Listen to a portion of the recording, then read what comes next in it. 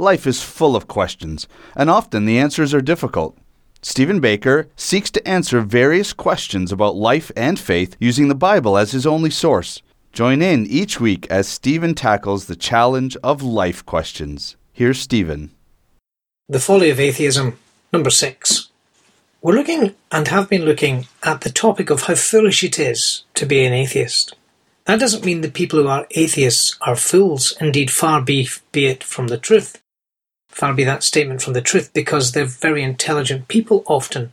But it is a foolish thing to refuse to accept the existence of God, the authority of God, the need to come to God and worship before Him.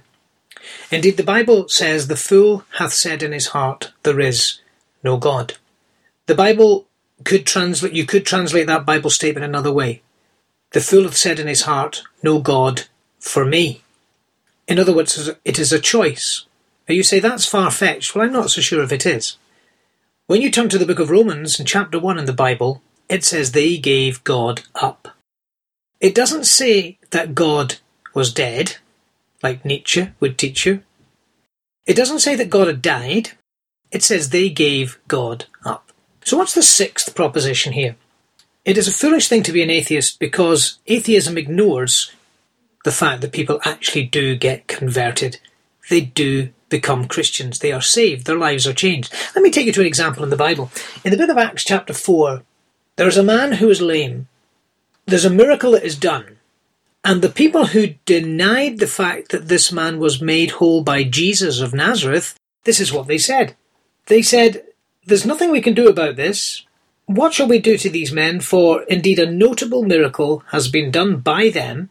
It's manifest to all them that dwell in Jerusalem, and we cannot deny it." It's recorded a little earlier on that it said they could say nothing against it. They still didn't believe.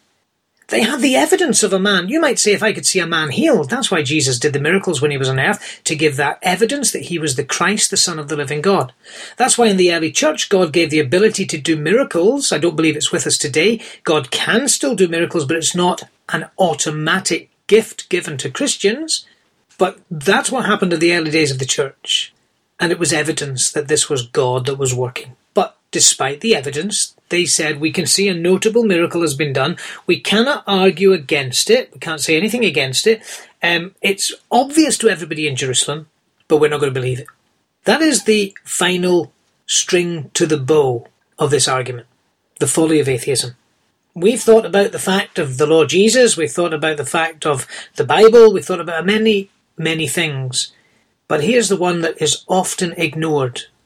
They say it's all psychosomatic, it's all in the mind, it's just the way people want things to be. But I could take you to people today who are diametrically opposed to the gospel of Jesus Christ, who did not believe God existed. What changed that? God intervened in their life. I hear people who say, I'd love to believe what you believe. Well, you can do. The Bible says, seek the Lord while he may be found, call upon him while he is near. Do not be foolish even though you are intelligent. Do not be irrational even though you're a rational being. Do not allow your conscience to be deadened when God is speaking to your conscience and demonstrating your sin and your wrong and your need and your guiltiness and your emptiness and the desperate need for peace. Do not ignore the creation round about us, the conscience within us, the cravings that we have, the desires, the care that is shown to us in this planet by God automatically, the Word of God that is before us, the Saviour Jesus, or the conversion of people round about us. May God bless you. May you discover the truth. May you seek the truth and know the blessing of God as you find it. You are listening to Life Questions by Stephen Baker, an honest attempt to answer life's toughest questions using the Bible. Located in Liverpool, England, Stephen is active in spreading the Word of God through social media, blogging, radio broadcasts, and podcasts.